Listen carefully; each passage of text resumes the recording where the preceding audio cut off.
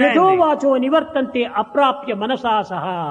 The word and the mind return in futility, being not able to understand the divinity. కనుకనే గాన సంకీర్తనం చేతనే, సమష్టి గాన సంకీర్తనం చేతనే మరింత జగత్వ్యాప్తి గావించడానికి, హృదయం వికసించడానికి, విశాలం కావడానికి చక్కని అవకాశములు ఉంటున్నాయి.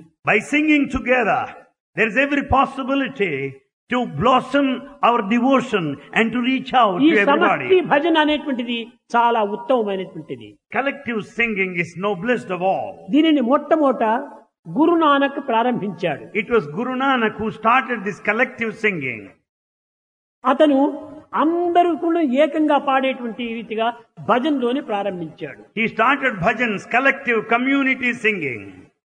కనుక అట్టి భజన అనేటువంటిదే మానవుణ్ణి చక్కగా తరింపజేస్తూ వచ్చింది. It's only bhajan, collective singing in chorus. Kabir Dasu, Kabir, తులసిదాసు, Tulsidas, Ramadasu, Ramdas. వీరందరూ కూడాను ఈ నామ సంకీర్తన చేతనే తరిస్తూ వచ్చారు. Their lives are redeemed because of these bhajans.